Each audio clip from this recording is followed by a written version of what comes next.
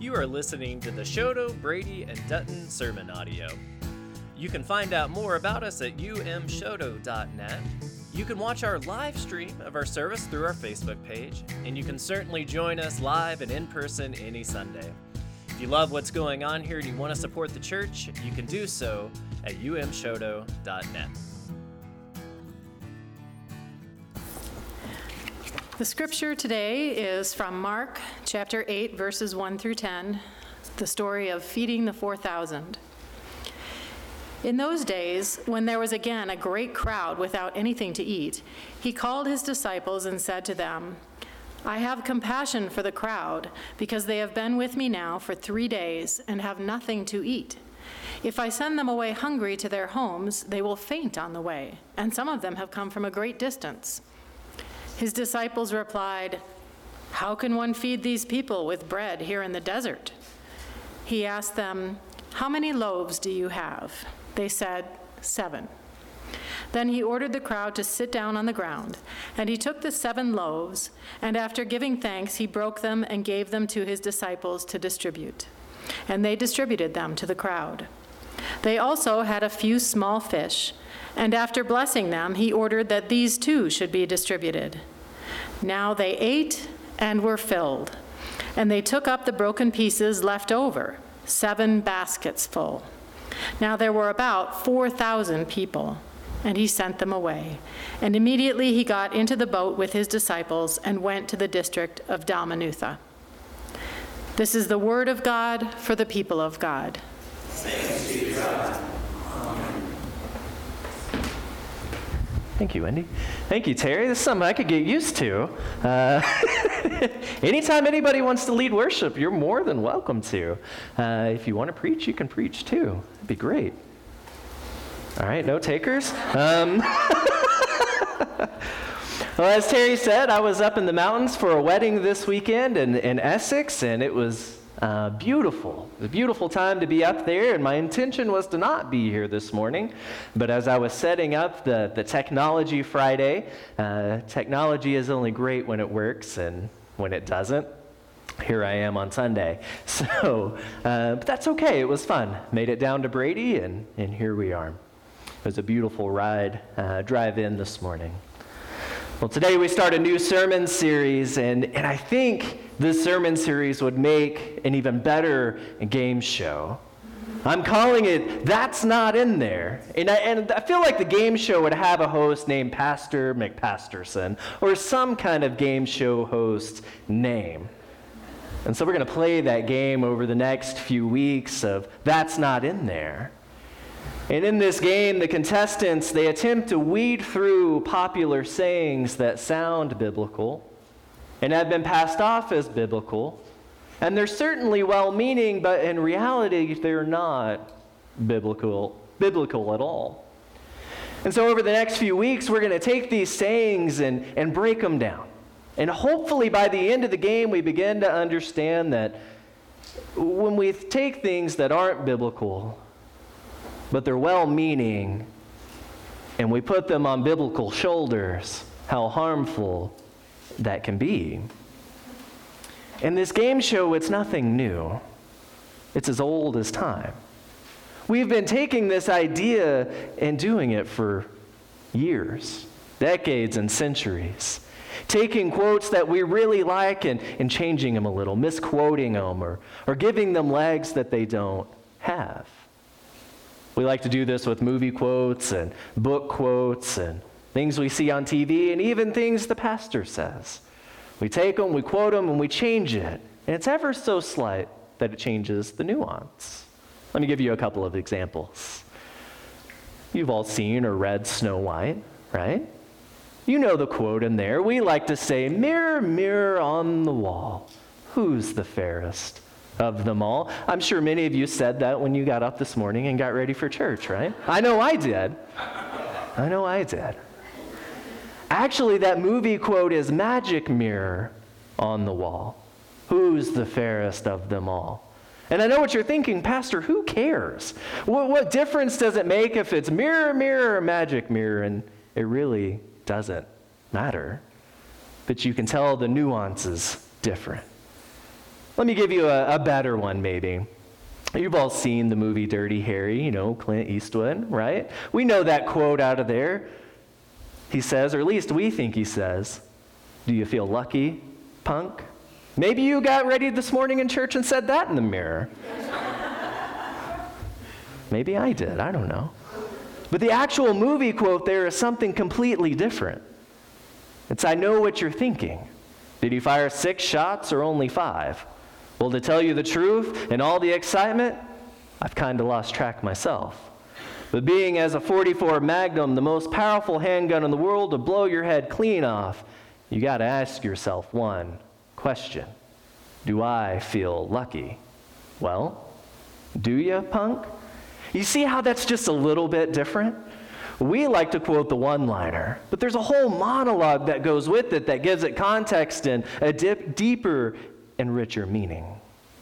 And I know these are a couple of fun movie quotes, and they really don't matter if we get them right or wrong. It really doesn't. In the reality, in the grand scheme of life, who cares? But when we're talking about things that are biblical and if we try to give biblical legs, it matters a little bit. And I'll tell you one thing, this sermon series is not about biblical literalism. It's not about opening this book and quoting it word for word and making sure we get it right. That's not what this is about. What this sermon series is about is the sayings that sound good, that people have put biblical interpretation on, and yet they're not biblical, and potentially they're harmful for others. And so on this episode, that's not in there. We take a look at the phrase, "God helps those who help themselves." And I asked on Facebook, what are the quotes? What are the phrases that sound biblical but aren't, but that are your favorites? And this one, more often than not, "God helps those who helps themselves," was right at the top of everyone's list. And so for a moment, let's think about it. Let's think about what this means. God helps those who help themselves. I already have questions. Number one, why? Why does God need to help those who already can help themselves? And 2, what about those who can't help themselves? See, this phrase is a motto that emphasizes the importance of self-initiative and agency, things that aren't bad. Those are good things to have. But the expression is still famous around the world, and it's used to inspire for self-help. See, this phrase has origins, it has roots in ancient Greece. It was probably a parable or a proverb from there. It has roots into Aesop's fables and other Greek dramas. But for us in modern day, we attribute it to Benjamin Franklin. We get it from him. Even though this phrase has deep roots in history, none of which are biblical roots. And the number one reason in my mind that this can't be biblical is there is little to no grace in telling someone when they're down and out to pick themselves up by their bootstraps. That's not helpful. That's not graceful, and it doesn't inspire hope. So to offer someone no help, but to tell them that God will help them if they'll just help themselves, that doesn't sound very biblical, does it? That is not who and what God or Jesus or even the Holy Spirit embodies throughout Scripture and in our experience. No, throughout Scripture, we see the exact opposite.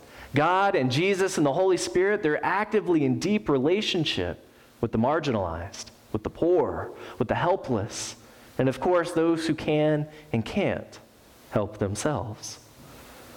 See, there are countless stories throughout Scripture where the divine is with all people. In church, the very definition of grace is this. It's God is with us, all of us. No questions asked before we knew it, when it's blatantly obvious and it hits us upside the head. And grace is with us as we are led into the future. But what is this idea of God that helps those who helps themselves really about? What do we do with that? Something that has been put on biblical legs and doesn't have a lot of weight to stand. Well, I think we begin to reframe it.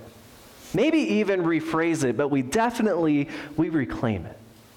And so rather than telling people, God will help you if you just help yourself, what if we say, God is with us?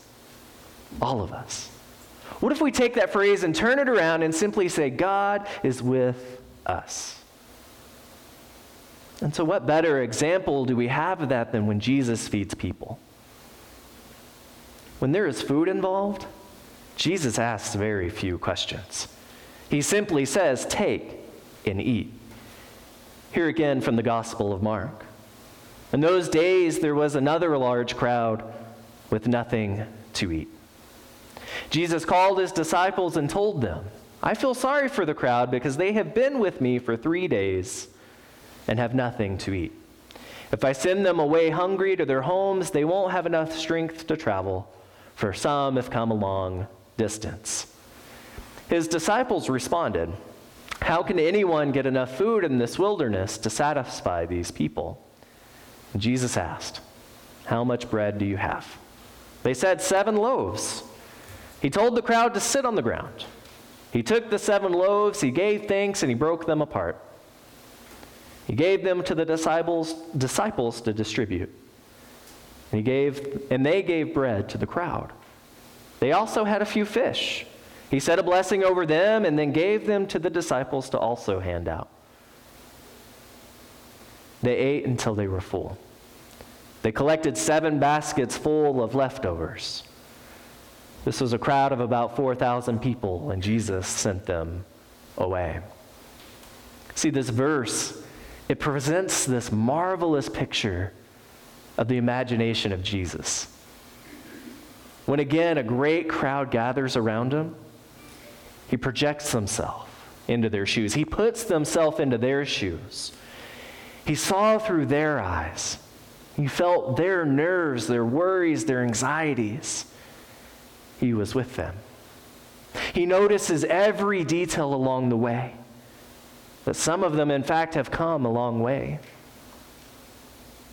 And they had gone a long time without food. And he is painfully aware that if he sends them home now, many might not make it. See, there's this observation, there's this imagination, and there's this empathy at work with Jesus. There were certain people among the crowd, of course, they could have helped themselves. They would have had enough to go around and enough to feed those around them. And yet, Jesus doesn't look upon this crowd and say, oh, well, these folks can help themselves. Why don't I pitch in? Why don't I go ahead and help them too so they can go home? If this statement, God helps those who helps themselves, is true, that's what Jesus would have done. Taken those that could have helped themselves and fed them more and sent the hungry away. But that's not what Jesus does. Jesus doesn't look around and see the tired and the hungry crowd and go, oh, these people are helpless. I need to feed them. He doesn't even do that. Jesus looks upon the crowd and he understands. He understands the reality that thousands of people have gathered.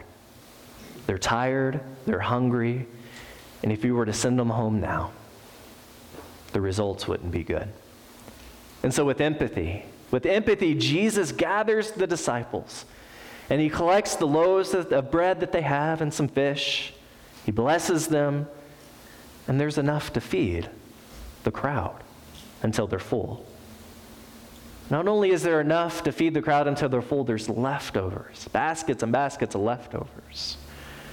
And here's the thing. Jesus didn't ask any questions other than, do we have any bread? Jesus didn't give directions to the disciples to only feed certain people. He didn't say, go and help those who can help themselves. Jesus takes the bread, he takes the fish, he blesses them, and says, go. Feed all of the people. And every last one of them were fed, and then some. This idea of God helps those who help themselves clearly doesn't play out here, or really anywhere else in Scripture. God always, always, always leans on the side of the poor and oppressed. God always leans on the sides of those who just can't any longer. And over again, whether it's feeding people or healing people or teaching people, Jesus constantly sides with those who need him the most.